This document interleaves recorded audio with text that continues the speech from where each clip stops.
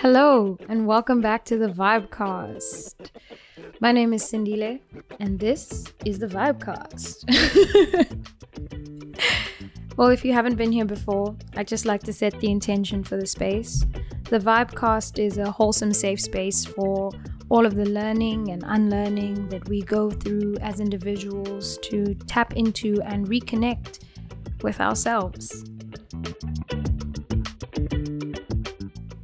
Today's Vibecast episode is about doing things from the soul for the soul, and more especially, creating space for our more difficult emotions. In the newsletter this week, I reflected on the fact that I have been weeping. And I mean like really crying and grieving. Not because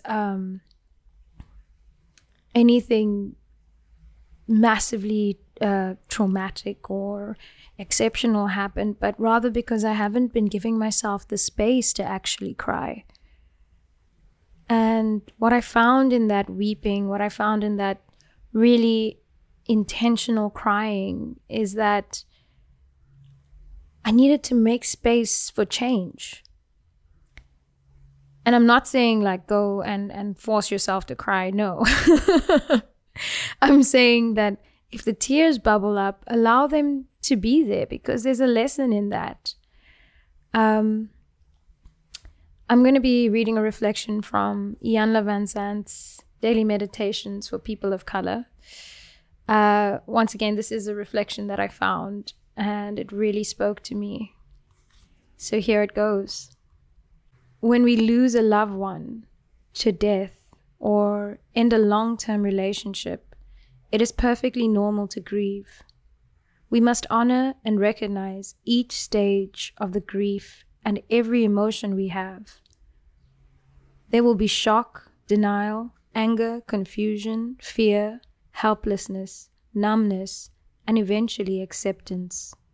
There will be a point when we don't know what to do, but we want to do something.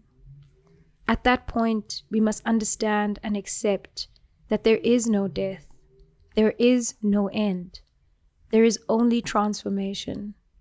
Our loved one now exists in a unique time, in a new place, new reality, and so do we. The relationship, as we knew it, has been transformed from the physical to the spiritual, from marriage to separation, from loveship to friendship.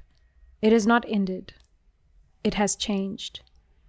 When we allow ourselves to grieve, we release the negative thoughts and emotions that make it easier to accept the change. When we do not grieve, we get stuck. Grief is natural, normal, and to be expected. We owe it to ourselves and the memory of the relationship to grieve and cleanse our soul. Oof. You know, these reflections, Miss Iyanla, okay.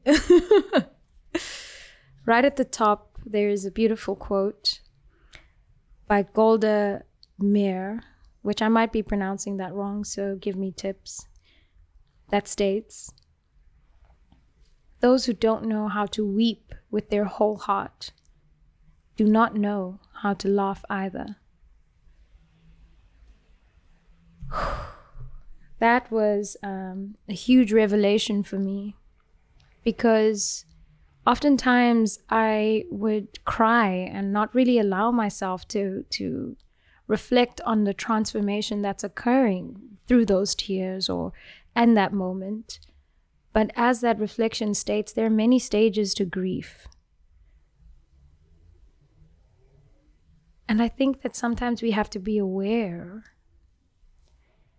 that after grieving comes transformation and change. And it sits on that cliche that change is the only constant, because it really is, you know. Change helps us transform an energy, a moment, a relationship into something new that then can feed our soul again and can move from a place of hurt to a place of learning. And I don't really, as I always say, I don't have the answers. But these are just gems that I've found. Or rather, new lessons that we're learning. And I want to just close this session off with a beautiful affirmation that's listed at the bottom of this page that states, I will take the time to grieve and prepare myself for the change. There are many stages of change, and change is continuous and consistent. And all I want to say is don't fear it. And reflect on the fact that you are literally a magical alchemist. You are taking your pain, learning, accepting, transforming, and moving it into something new that is going to nourish yourself. And this is also a thing of shifting perspective, you know. And in the moment of grieving, I know that it can be hard, and I know it can be very difficult to see it as an opportunity for transformation.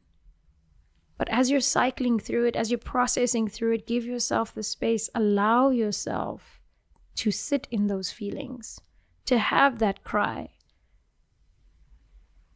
But do not wallow in the sadness. I mean, you can for a couple of minutes, but don't let it become you.